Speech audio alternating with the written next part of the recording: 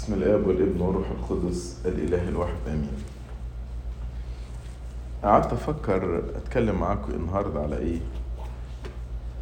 وبعدين الظروف اللي احنا بنمر بيها في العالم كله، لقيت من أكتر المزامير اللي هي ممكن تعبر عن الظروف اللي احنا عايشين فيها دي مزمور بنصليه في الساعة 6 اللي هو رضيت يا رب عن أرضك رددت سبي يعقوب.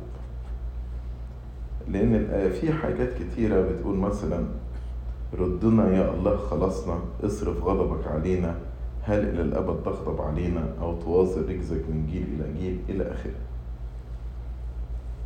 وخصوصا في تساؤلات كتيرة، هل اللي بيحصل ده غضب من ربنا؟ وفي فريقين، في فريق يقول ده غضب من ربنا وبيؤيد هذا بآيات من الكتاب المقدس، وفي فريق تاني بيقول لا، ده مش غضب من ربنا، ده ناتشرال كورس احنا عايشين في العالم، وده جزء من الفساد اللي موجود في العالم. والله لا يرسل أمراض، ولكن الله هو الشافي من الأمراض. ففي رأيين، رأي يقول كده ورأي يقول كده، في ناس مع الرأي ده وناس مع الرأي ده. فقلنا يمكن من خلال المزمور ده نقدر نفهم شوية أو نلاقي إجابات من خلال التأمل في المزمور. الحاجة الانترستينج في المزمور ده إنه ابتدى بصيغة الماضي، وبعدين اتكلم بصيغة المستقبل. أقصد إيه؟ يعني ابتدى يقول رضيت يا رب عن أرضك، رددت سبي يعقوب، غفرت آثام شعبك. كل ده ماضي. وبعدين يرجع يقول ردنا يا إله خلصنا، اصرف غضبك عنا.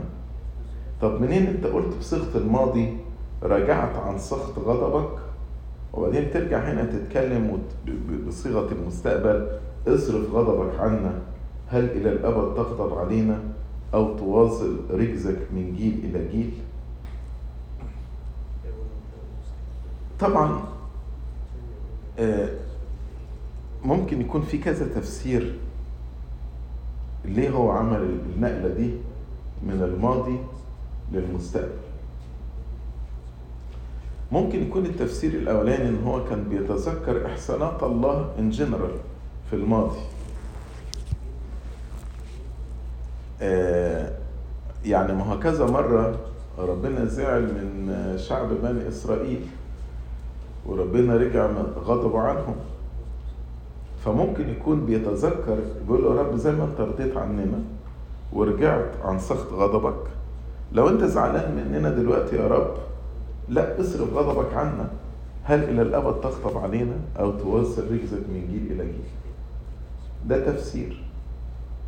أو التفسير الثاني ممكن بيكون بينتقل، يعني مثلا زي نحميا لما رجعوا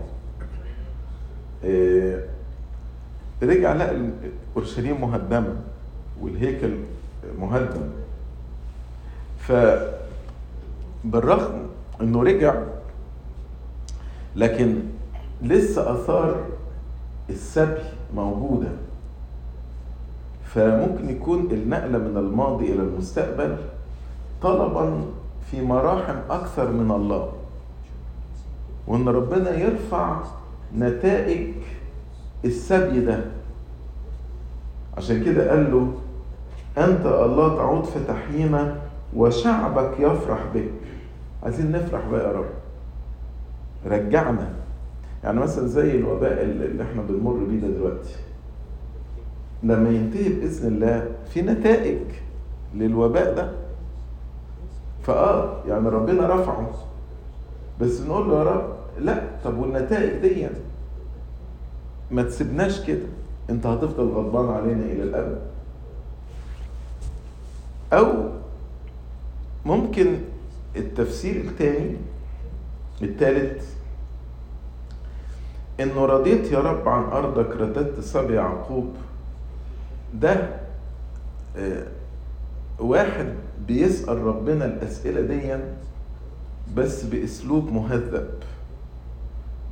يعني بدل ما بيقول له يا رب انت يعني انت راضي عننا ولا مش راضي عننا، فهو بيقول له يا رب انا واثق.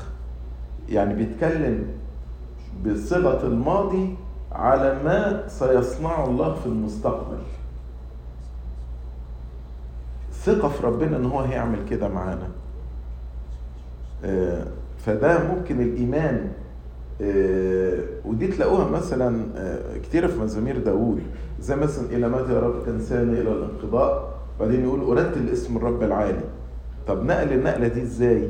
ده لسه في بداية المزمور بتقول إلى متى يا رب تنساني، لكن ده بقى الإيمان. هو شايف بعين الإيمان والثقة في الله إن ربنا هيرضى وإن ربنا هيرفع غضبه عننا، علشان كده اتكلم بصيغة الماضي.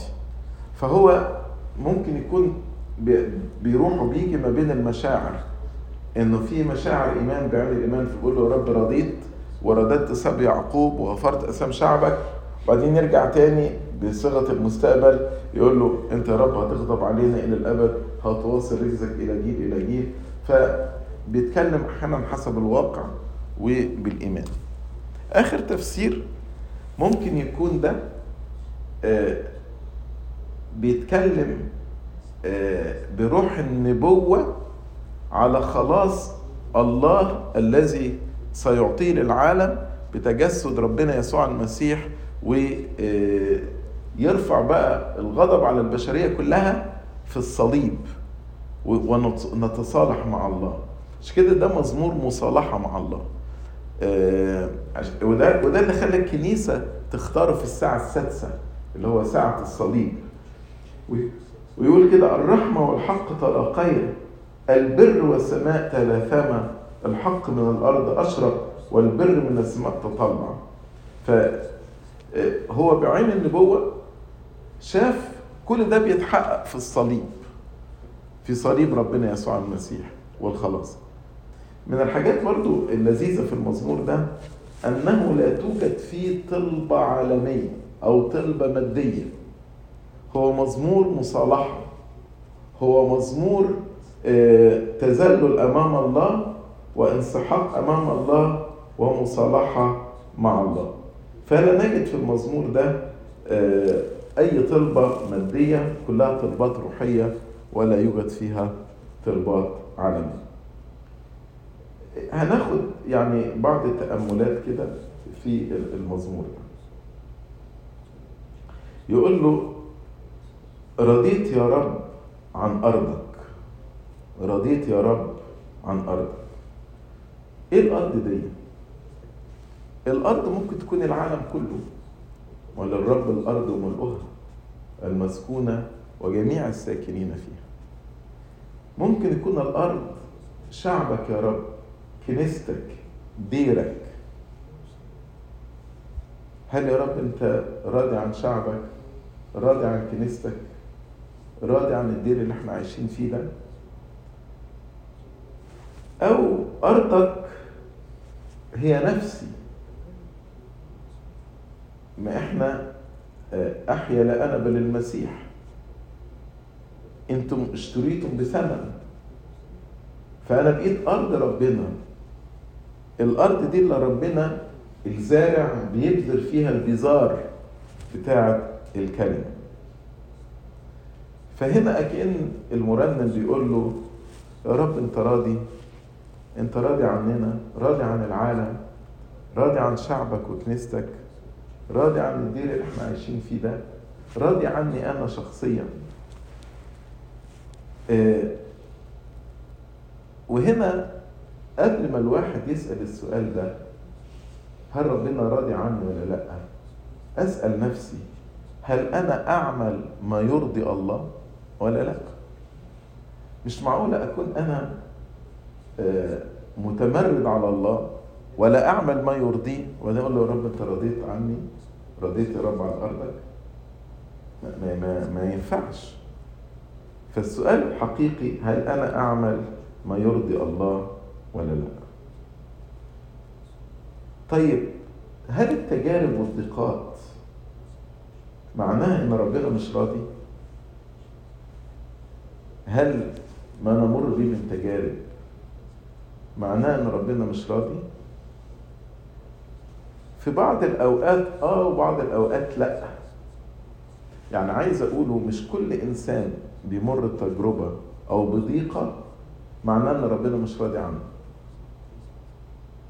زي ما هنسمع الأسبوع الجاي، هذا أخطأ أم أبواه؟ قال هذا أخطأ ولا أبواه.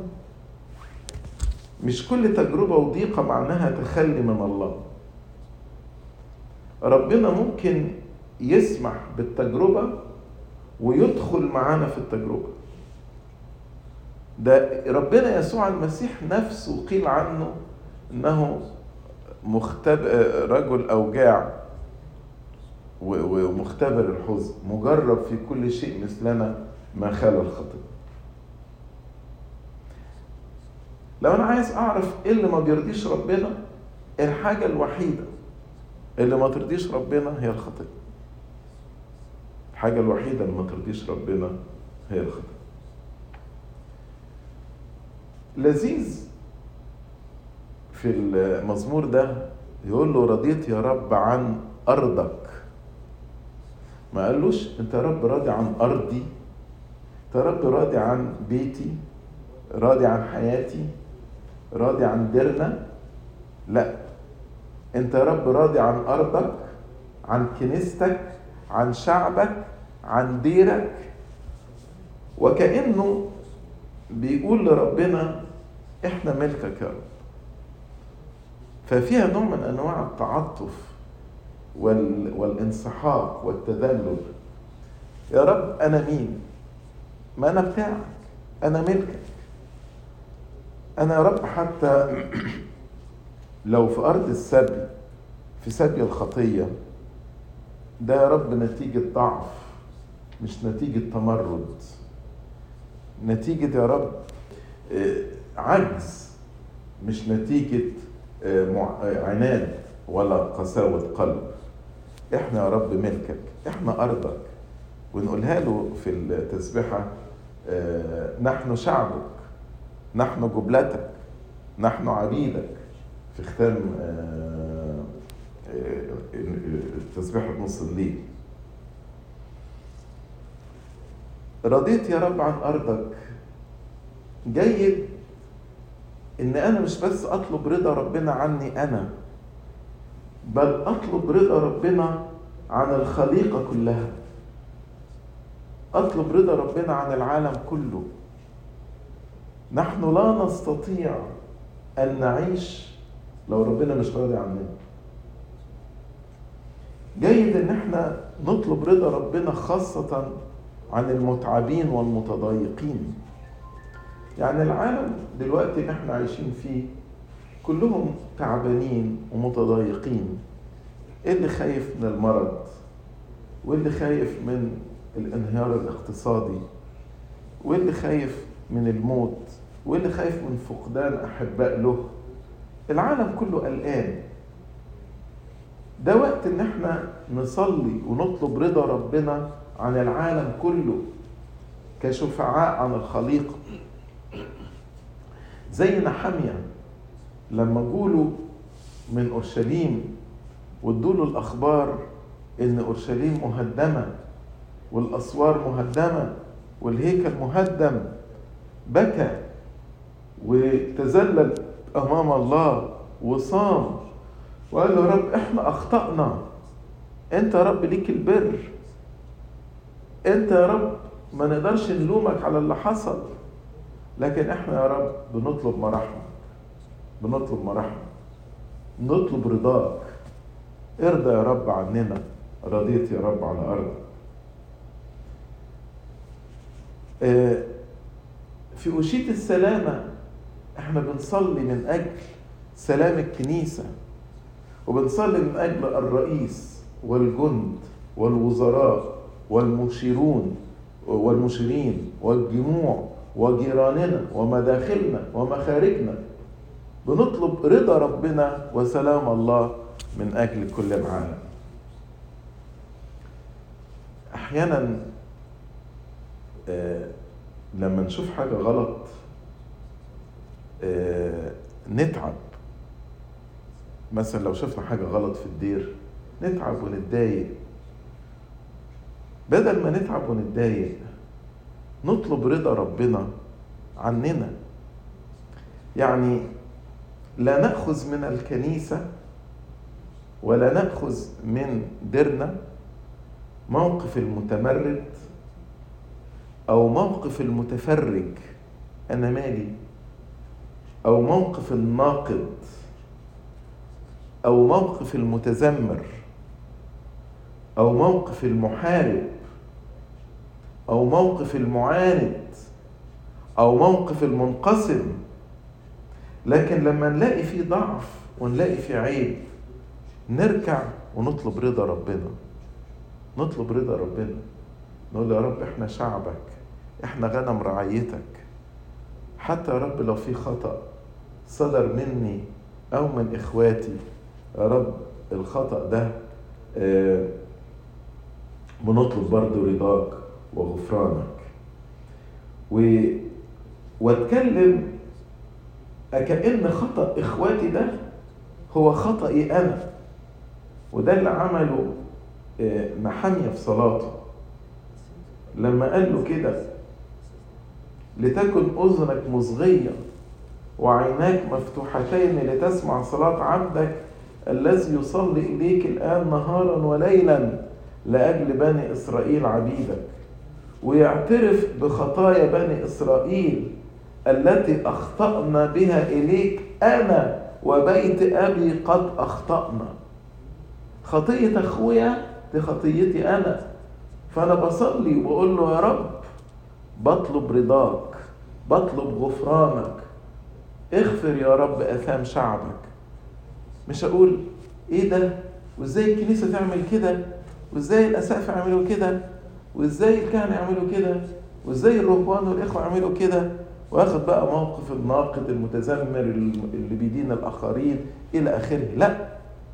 لا، أنا أركع وأقول له فإني أنا وبيت أبي قد أخطأنا، لقد أفسدنا أمامك ولم نحفظ الوصايا والفرائض والأحكام التي أمرت بها موسى عبدك. وعايز أقول له يا رب أنت عادل. قال له يا رب أنا فاكر كلام اللي أنت أمرت بموسى إن خنتم فإني أفرقكم في الشعوب، ولكن يا رب قلت لنا برضو وإن رجعتم إلي وحفظتم وصاياي وعملتموها فلو كنتم منفيين في أقصى السماوات من هناك أجمعهم وآتي بهم إلى المكان الذي اخترت لإسكان اسمي فيه. وقال نفس الكلام هم عبيدك شعبك الذي افتديت بقوتك العظيمة ويدك الشديدة. احنا يا رب شعبك، احنا أرضك، غنمك، شعبك، انت افتديتنا يا رب بقوتك العظيمة ويدك الشديدة. لتكن أذنك مصغية إلى صلاة عبدك وصلاة عبيدك الذين يريدون مخافة اسمك.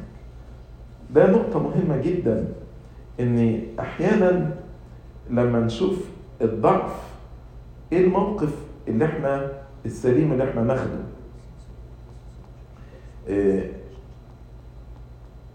زي ما قلت لكم لا تأخذ موقف المتمرد أو المتفرج أو الناقد أو المتذمر أو المحارب أو المنقسم أو المعاند، ولكن تذلل أمام الله. اطلب رضا ربنا عن العالم، اطلب رضا ربنا عن الكنيسة، اطلب رضا ربنا عن شعبه، اطلب رضا ربنا عن ديرنا. قال له رضيت يا رب عن أرضك، رددت سبي يعقوب. رددت سبي يعقوب. يعقوب ده ربنا قال أحببت يعقوب وأبغضت عيسى. يعقوب ده حبيبك يا رب، فالأرض أرضك والشعب شعبك ويعقوب ده حبيبك. أنا هوصيك يا رب على ابنك، أنا هوصيك على حبيبك. كده بيقول له رددت سبي يعقوب. ولكن بالرغم من ان يعقوب حبيب الله لكن تم سبيه. واحنا ايضا بعد المعمودية بقينا شعب الله، اسم ربنا دعي علينا، نقول له من اجل اسمك القدوس الذي دعي علينا. ولكن المعمودية لا تعطينا عصمة من الخطية، ولكن تعطينا طبيعة جديدة. ولكن بسبب ضعفنا ممكن بعد المعمودية الواحد يبقى في سبي الخطية، يقع في خطية من الخطايا. أي نعم، ربنا لا يريدنا أن نسبى. ربنا مش عايزنا ان احنا نبقى في السبي وفي الأسر، لكن الواقع ان يعقوب وقع في السبي. طب ايه اللي بيخلينا ولاد ربنا وشعبه وأحبائه وميراثه وغنم رعيته نسبة؟ ده بإرادتنا. ياما ربنا رد سبينا قبل كده مرة ومرات وخرجنا من سبي الخطية، ولكن بنعود مرة أخرى للخطية. عارفين ليه؟ لأن احنا بنحب الحاجة التي تؤدي إلى الخطية. زي مثلا مريض السكر يكره المرض ولكن بيحب الحلويات، فياكل الحاجات الحلوة يرجع له المرض تاني، ويروح للدكتور ويعالج ويظبط له السكر، وبعدين يرجع تاني بيحب الحلويات. فمحبتنا للأمور التي تؤدي إلى السبي هي اللي بترجعنا للسبي. أحيانا نجيب العيب على ربنا، أكأن ربنا هو اللي بيسبينا، أكأن ربنا هو اللي بإرادته غير راضي عنا، بإرادته هو اللي غضبان علينا. ده مستحيل. لكن احنا بكامل إرادتنا بنبعد عن ربنا وبنسلم نفسنا للسبي.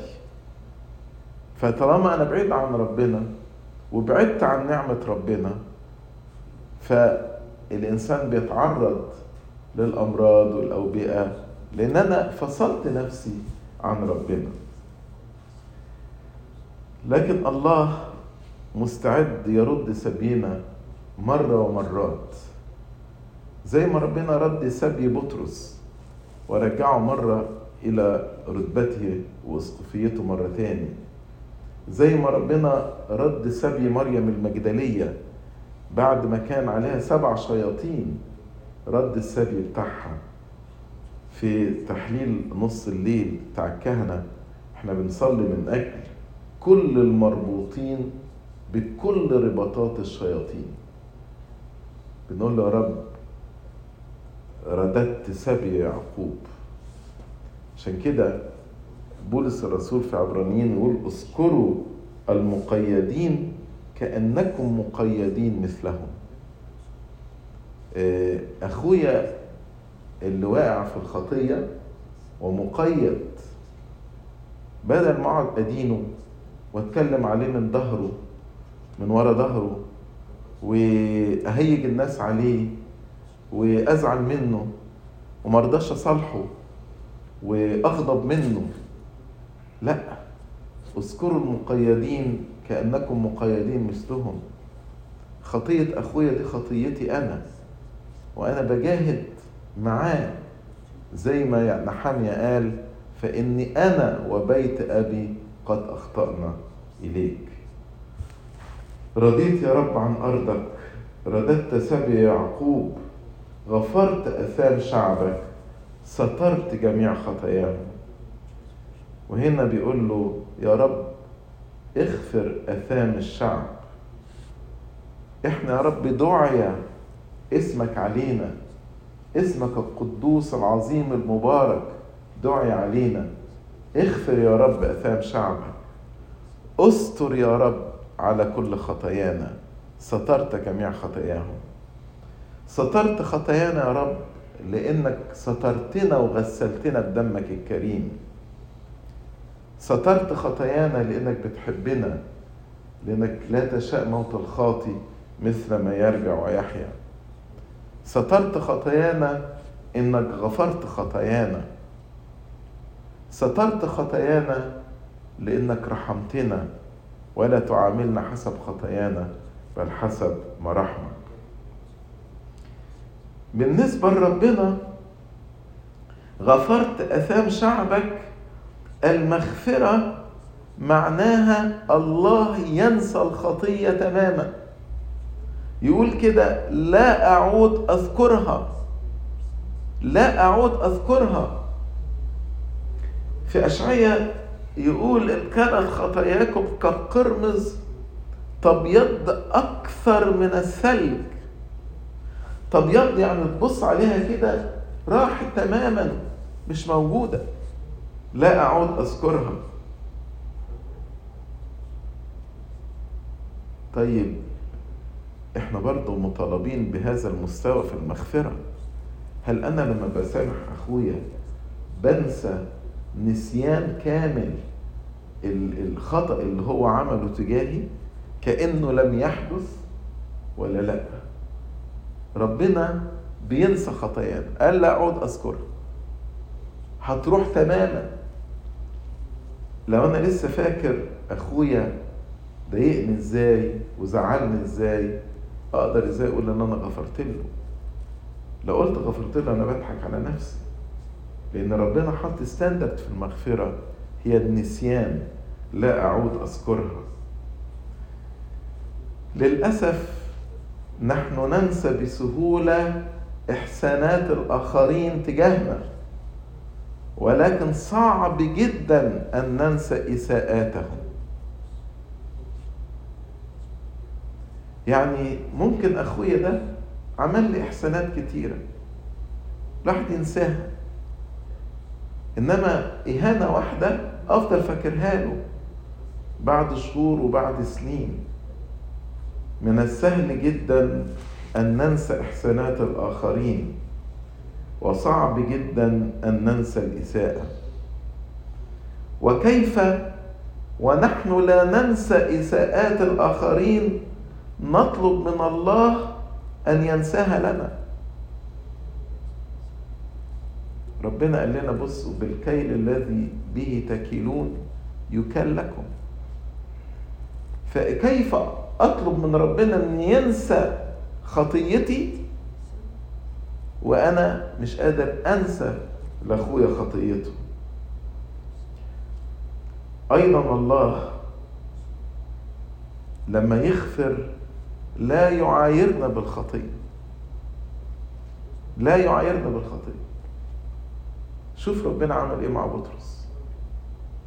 ما قالوش فين بقى اللي انت قلت يا بطرس وإنكرك الجميع أنا لا أنكرك؟ ده انت خفت من خدامة صغيرة وقعدت تسب وتلعن وتجدف، أنا لا أعرف الرجل. ربنا ما عملش كده، قال له أتحبني أكثر من هؤلاء؟ لكن ربنا ما عايروش، ربنا لم يعاير، لا يعايرنا بيها. ده حتى في اليوم الأخير يوم الدينونة للذين تابوا وتصالحوا مع الله، عندما يفتح السفر في اليوم الأخير لا نجد هذه الخطايا قد غفرت تماما، مش مكتوبة، مش مكتوبة. بعد ما داود تصالح مع ربنا، ربنا يقول داود كان بارا أمامي. رب داود ده قتل وزنى، يقول لك لا لا لا كان بار أمامي. ما الموضوع ده خلاص أنا نسيته، مش موجود. أنا نسيت إن هو قتل وزنى. ليه يا رب؟ نقدم توبة. يقول من أجل داود عبد، من أجل داود عبدي أنا مش هقسم المملكة في أيام سليمان. ده أنت يا رب عمل له خاطر كمان. ويقول وجدت داود ابن يسى رجلا حسب قلبي، رجلا حسب قلبي. دي المغفرة بتاعت ربنا. أيوب أخطأ، يعني الكلام اللي قاله كان شديد شوية على ربنا، ولكن ربنا بعد ما تصالح مع أيوب ربنا نسي تماما. وثلاث أصدقائه يقول لهم أنا ما شفتش حد قال الصدق فيا زي أيوب، روحوا له يصلي عنكم عشان تشفوا.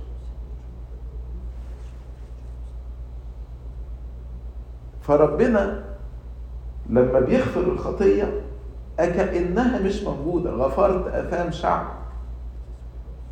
ده اللي خلى الآباء قالوا مباركة هي التوبة التي تجعل من الزنا بتوليين.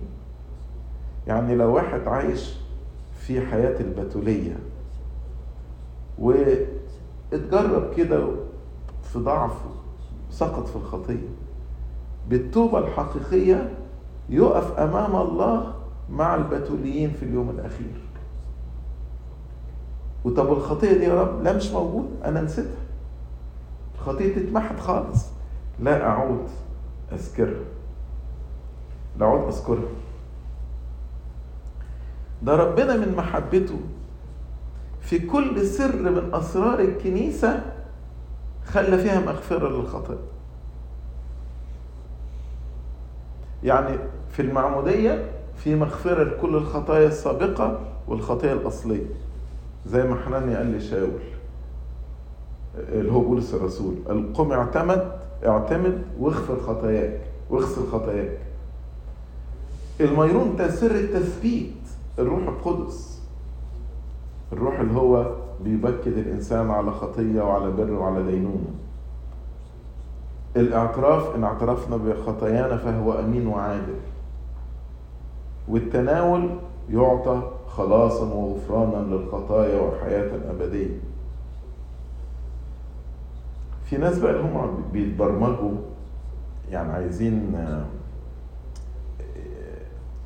يحطوا أسرار الكنيسة بطريقة حسابية كده مبرمجة. يعني يقول لك هو المغفرة بتحصل في التناول ولا في الاعتراف؟ ده سر. المغفرة بتحصل في كل الأسرار مع بعض. المغفرة بتحصل في الأسرار كلها، لكن الشرط في كل الأسرار دي هي التوبة. يعني لو أنا اتعمدت وأنا مش تايب مش هتتغفر خطيتي. لو أنا رحت أعترف وأنا مش تايب مش هتتغفر خطيتي. لو أنا اتقدمت للتناول وأنا مش تايب مش هتتغفر خطيتي. فالسر هنا في المغفرة هي التوبة. حتى في مسحة المرضى تلاقوا في طلبات كتيرة في سر القنديل، صلاة القنديل تكلم على مغفرة الخطايا.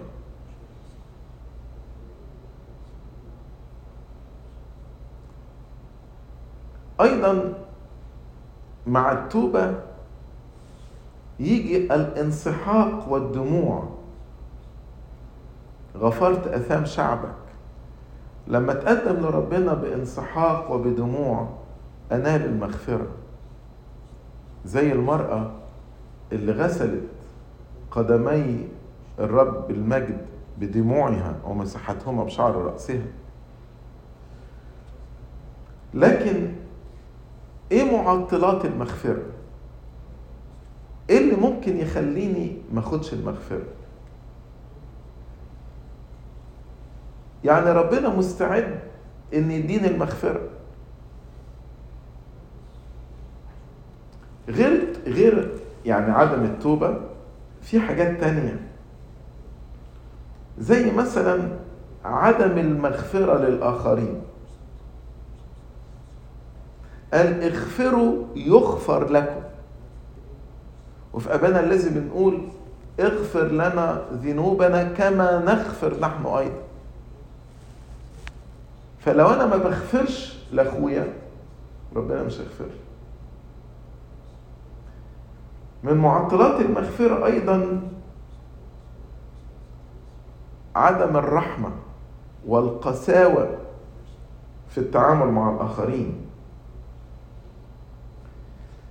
في ناس تلاقي مثلا انا غلطت في حقك جاي اعتذر لك، لكن تتعامل معايا بقسوة وبشدة بغير رحمة. بالرغم احنا نقول له لما نذكر الدينونة نقول له كرحمتك يا رب وليس كخطايانا. وربنا قال كده طوبى للرحماء لأنهم يرحمون.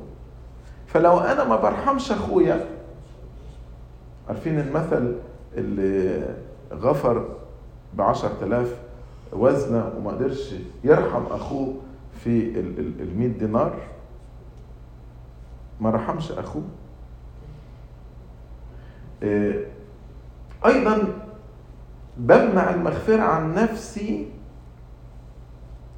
لو أنا أدين إخواتي، لأن ربنا قال كده لا تدينوا لكي لا تدانوا، لأنكم بالكيل الذي به تاكلون يكل لكم. فلو أنا بدين إخواتي، كلم عليهم وعملوا سووا وعملوا سووا وشايف ضعفاتهم قصاد عينيا طول النهار، ربنا يقول لي خلاص ضعفاتك برضو انت قصاد عينيا طول النهار. فمع التوبة وبطلب المغفرة لا تمنع عن نفسك المغفرة. يعني ايه لا تمنع عن نفسك المغفرة؟ لو انت ما بتسترش على خطايا اخوك، ازاي تطلب ربنا يستر على خطيتك؟ لما بتشوف اخوك بيعمل خطية وتروح تبلغ بقية المجمع بيها، ازاي تطلب من ربنا يستر على خطيتك؟ هل انا بستر على خطايا اخويا قبل ما اقول له يا رب غفرت اثام يعقوب سترت جميع خطاياهم؟ كيف اطلب من الله اشياء لا افعلها انا، بينما انا لا استر على اخويا عايز ربنا يستر عليا؟ وبعدين يقول له غفرت جميع خطاياهم، غفرت اسم شعبك، سترت كل خطاياهم. مغفرة ربنا مغفرة لا نهائية، مغفرة ربنا مغفرة ليس لها حدود. فالله على الصليب غفر كل الخطايا لكل الناس في كل العصور. هنا الله على الصليب غفر كل الخطايا لكل الناس في كل العصور مهما كانت الخطية. ولكن في ناس منعت عن نفسها المغفرة. يعني بالرغم المغفرة موجودة، لكن في ناس مش تتمتع بالمغفرة دي. هناك مغفرة مجانية، لكن في ناس منعت عن نفسها المغفرة دي، يا اما بسبب عدم التوبة، يا اما بسبب عدم المغفرة للآخرين، يا اما بسبب عدم الرحمة، يا اما بسبب إدانة الآخرين، يا اما بسبب عدم الستر على خطايا الآخرين. كل الحاجات دي بتخلي الإنسان يمنع عن نفسه هذه المغفرة. وبعدين يقول له يا رب حللت كل رجزة، رجعت عن سخط غضب. الخطية تجلب غضب الله. ليه بقى بتجلب غضب ربنا؟ ده يجاوب على السؤال الديبيت اللي موجود حاليا، هل ده غضب من ربنا ولا مش غضب من ربنا؟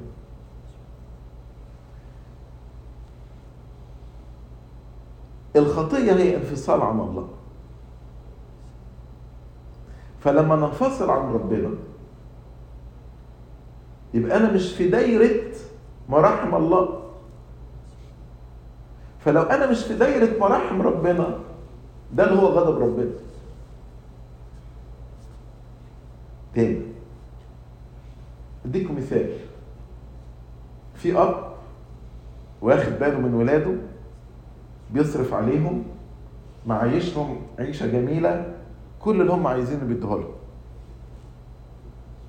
جم الولاد دول قرروا يطردوا ابوهم بره، وهم ما عندهمش يقدروا يصرفوا على نفسهم. الاب من محبته بعد ما طردوه ما سابش الباب، واقف على الباب وعمال يخبط عليهم يقول لهم افتحوا لي، اقبلوني، انا عايز اخش علشان اديكوا فلوس، اديكوا المحتاجينه، احل مشاكلكم. قالوا لا، احنا مش عايزينك، انت بالنسبة لنا مش موجود. موجود او مش موجود نحن لا نعرف، اجنوستيك، احنا مش عارفين انت موجود او مش موجود، ما تفرقش معانا ان احنا ايفن نعرف. يقول انا واقف على الباب افتحوا لي. لا، احنا عندنا العلم، عندنا المال، عندنا القوة، مش محتاجين.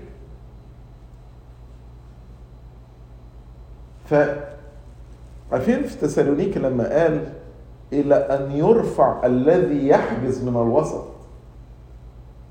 إيه اللي بيحجز؟ ده نعمة ربنا.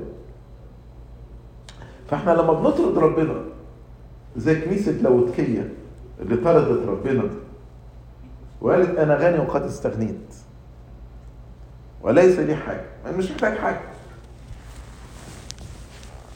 لكن لأن هما طردوا ربنا قال له أنت شقي وأعمى وعريان وبائس. دي حالة العالم النهاردة. العالم طردوا ربنا،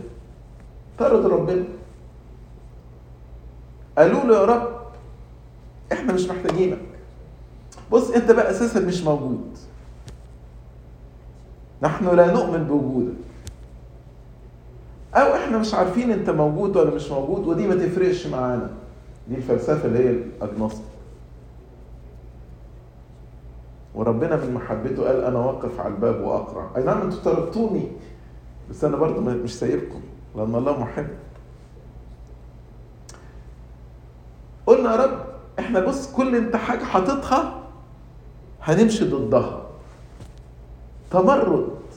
تمرد عليك.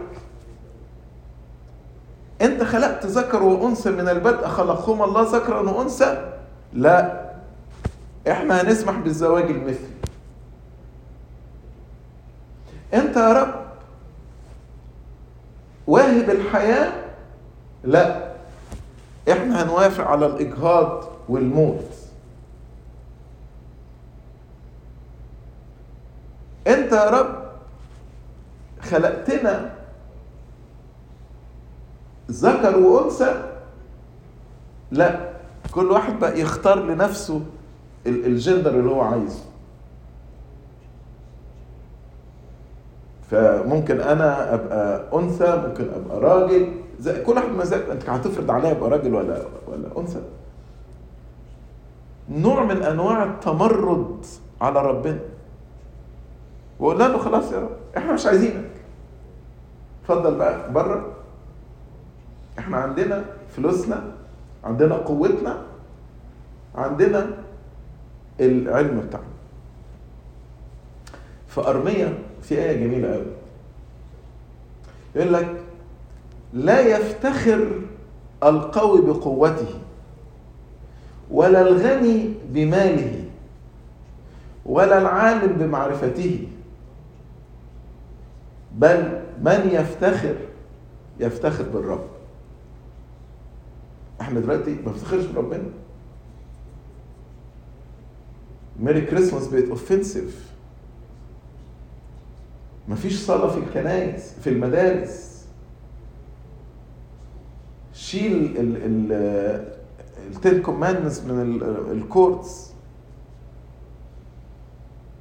لما واحد من الكونجرس وقف صلى في السيتي هول وقال يا رب احنا بنعترف ليك بخطايانا ان احنا بنشجع الاجهاض والزواج المثليين 47 واحد سابوا المكان لان هم they were offended by this prayer.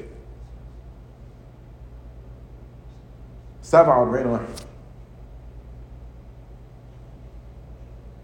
ربنا واقف على الباب بيقرع.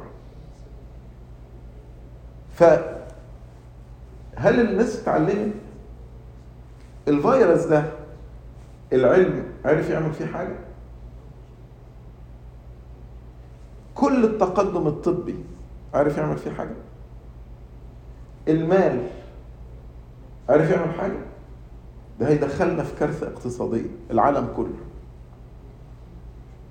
القوة، انت ممكن تخش بلد تانية زي في اي حرب من الحروب، ولا بقنبلة ذرية زي ما حصل مع هيروشيما تبيد بلد، انما انت بتستخدم سلاح نووي كده وخلص على الفيروس مش تعرف. فيروس لا نرى بالعين المجردة، لا نرى بعيننا المجردة. تفتخر بعلمك، تفتخر بمالك، تفتخر بقوتك، ولا تفتخر بربنا؟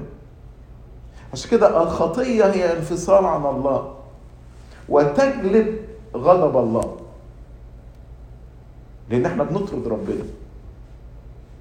الله قدوس لا يحب الخطية بل يشمئز منها. تقول لي طيب وايه ذنب المختارين، الناس اللي بيؤمنوا بربنا؟ احيانا الغضب ممكن يكون على الجماعة كلها بسبب اخطاء البعض، زي عخان بن كرمي انهزموا امام عاي عشان خطية واحد، ولما يشوع استغرب ربنا قال له في وسطك حرام يا إسرائيل، في وسطك حرام يا إسرائيل. بس عايز أقول لكم صفتين على غضب ربنا. الصفة الأولى أنه غضب بطيء، يقول له بطيء الغضب. والصفة الثانية أنه غضب قصير. أقصد إيه بطيء وقصير؟ يعني تاخد سنين طويلة جدا لغاية لما ربنا يغضب، ده بطيء الغضب. وقصير أنه لا يدوم في غضبه كثيرا، يعني ربنا يتصالح بسرعة. يعني شوف مثلا سدوم وعمورة، يقول لك أنا هنزل أشوف هل شرهم وصل للتمام ولا لا. يعني ربنا مطول باله مطول باله مطول باله مطول باله عليهم، بطيء الغضب. وبعدين قصير الغضب أهل نينوى أول ما رجعوا لربنا بالتوبة والانصحاق والدموع والتذلل، يقول لك ندم الله على الغضب وقال خلاص أنا مش ههلك الندم. ربنا بيتصالح بسرعة. ده ربنا قال لموسى اتركني أنا هفني الشعب ده. موسى قال له يا رب والأمم يقولوا عليك انك خرجتهم من أرض مصر عشان تموتهم في البرية، ينفع الكلام ده؟ يقول لك ثم عاد الرب عن حمو غضب. ايه ده؟ ايه يا رب ده؟ ده انت ممكن تفضل تصالح في واحد شهور وما تصالحش، وسنين وما تصالحش، وتتذلل امامه وتعتذر له وتضرب له وطنيات وما تصالحش. في ناس غضبها صعب، لما تزعل وتغضب صعب انك تصالحها، انما ربنا مش كده. ربنا بطيء الغضب وقصير الغضب. التوبة ترجع ربنا عن حمو غضبه. التوبة ترجع ربنا عن حمو غضبه.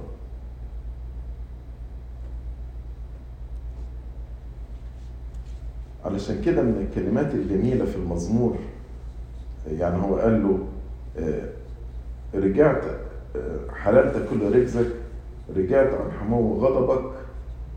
وبعدين يقول له ايه؟ يقول له اصرف غضبك عنا. او احيانا في طلبة اللهم ارحمنا نقول له باركنا، اسمعنا وباركنا واصرف غضبك عنا. دي عبارة جميلة. اصرف غضبك عنا يا رب، ما تسمحش يا رب ان احنا نقع تحت غضبك، لانك لو غضبت علينا سنفنا. مين يا رب يقدر يعني يقف امام غضبك؟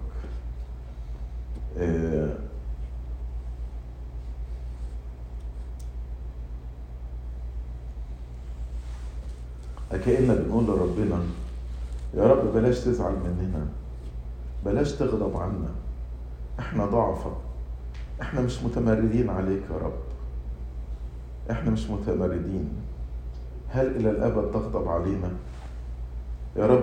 انا اعرف، وده على فكرة الاسباسموس الواطس بتاع الصوم الكبير، انا اعرف انك اله رؤوف متحنن طويل الروح بطيء الغضب.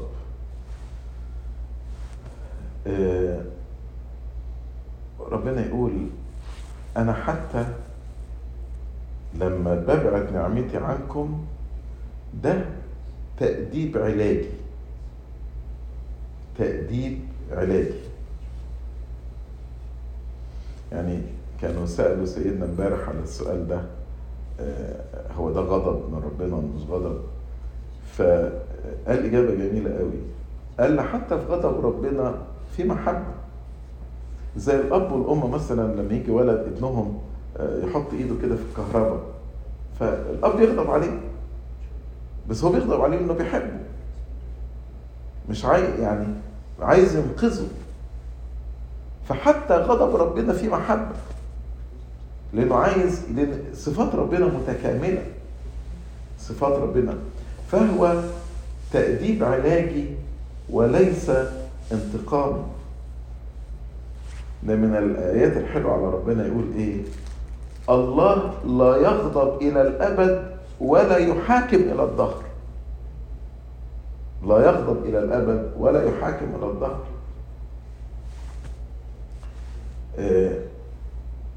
نقول له يا رب لا تدخل في المحاكمة مع عبدك، لأنه لا يتزكى أمام كل حي. أنت رب هتحاكمني؟ أنا غلطان. أنا يا رب عارف أن لو دخلت في المحاكمة معايا أنا في الموازين إلى فوق. نحن الآن في زمن الخلاص، زمن الخلاص. بنقول في كل قداس ورسم يوما للمجازاة، هذا الذي يظهر فيه اليدين المسكونة بالعدل. يعني إيه زمن الخلاص؟ يعني إحنا دلوقتي لما أنا بسقط ربنا لا يشاء موت الخاطئ مثل أن يعود ويحيى. لما العالم كله بيسقط ربنا عايز يرجع العالم كله ليه تاني، لأنه لا يشاء موت الخاطئ مثل أن يرجع ويحيى. وده بقى مفروض يكون ده الاتيتيود بتاعي لما بشوف أخويا اللي بيسقط في خطية، بدل ما امسك طوبة عشان أرجمه بيها زي ما عملوا مع المرأة التي امسكت في ذات الفعل، أفكر إزاي أساعده، إزاي أركع على ركبي وأبكي من أجله وأصوم وأعمل مطانيات، بدل ما أنا أمسك حجارة أرجمه، حجارة القسوة، حجارة الخصام، حجارة العتاب القاسي، حجارة النميمة، حجارة التشهير، حجارة الإدانة. لا لا لا لا لا، احنا في زمن الخلاص. زي ما ربنا لا يغضب إلى الأبد ولا يدخل في المحاكمة معانا، أنا مش مفروض نعمل كده مع بعض عشان ربنا يترأف علينا ويرجع عن حمو غضبه. رضيت يا رب على أرضك، رددت سبي يعقوب، غفرت أثام شعبك، حللت كل رجزك، رجعت عن حمو غضبك. نكتفي بالجزء ده. لإلهنا المجد الدائم إلى الأبد آمين.